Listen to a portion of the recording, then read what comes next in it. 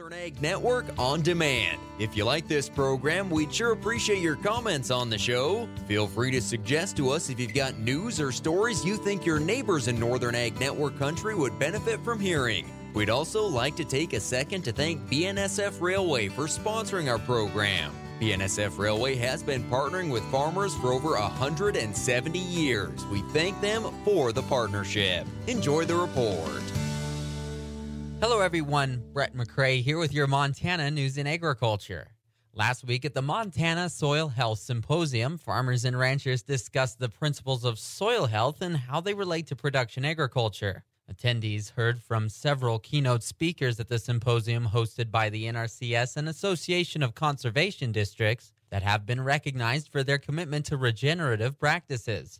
One of those speakers was Glenn Elzinga of the Alder Spring Ranch south of Salmon, Idaho.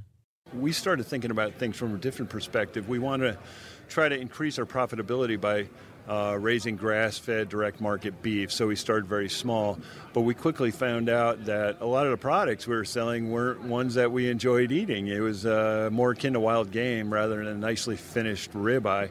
And for us to get a nicely finished ribeye steak, we realized that we had to change our grazing management into a more like holistic, management-intensive style of grazing. We're moving cattle very frequently with very long rest periods.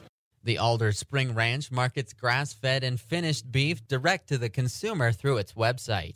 But we built soils and we built living plant roots and we built plant viability and vigor that we'd never seen before. And it translated into, our beef cattle being able to get up to 3.5 pounds a day.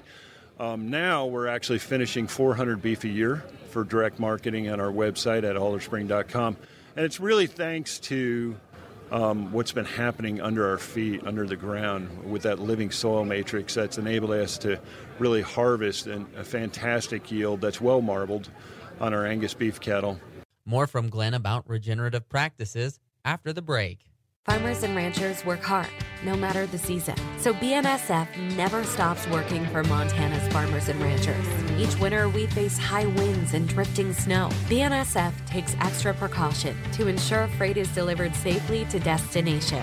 We prepare for every storm with equipment positioning, people, and resource cover. A heartfelt thank you to our crews who work tirelessly and relentlessly to move Montana's high-quality products, no matter the season. This is BNSF. Would you like to make a difference in over 6,300 Montana youth lives? By joining your local FFA alumni chapter, you can do just that. Alumni members make a significant difference by providing support for local students, helping them realize their potential and achieve their goals. No matter if you were an FFA growing up or just a strong community supporter, you can be a part of FFA alumni. This is Riley Larson, FFA State Treasurer from Conroe. To learn more about becoming an FFA alumni member, please visit ffa.org or contact your local FFA chapter. Glenn Elzinga owns and operates the Alder Spring Ranch south of Salmon, Idaho, with his wife and 7 daughters. The ranch raises grass-fed and finished beef, which it markets directly to consumers through its website. Alder Spring employs regenerative agricultural practices such as management-intensive grazing on irrigated pasture and dryland public leases for the benefit of soil health. When it comes to adopting new practices, Glenn's advice is for a slower approach. Just start very small. Start in 5 acres with a few cows, pull them out of your cow herd, kind of learn how grazing works, how management-intensive grazing works, and frequent moves. Learn how the hot wire works. Maybe work with your kids on it.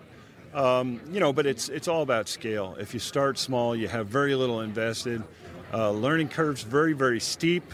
But, you're able to stomach that if your losses aren't very high on your learning curve. And you're going to learn very quickly if you pay attention to the land and the grass and even the cattle. They're going to show you what's right and what's wrong, what's working and what's not working. That's all for your Montana News and Agriculture. On the Northern Ag Network, I'm Brett McCrae.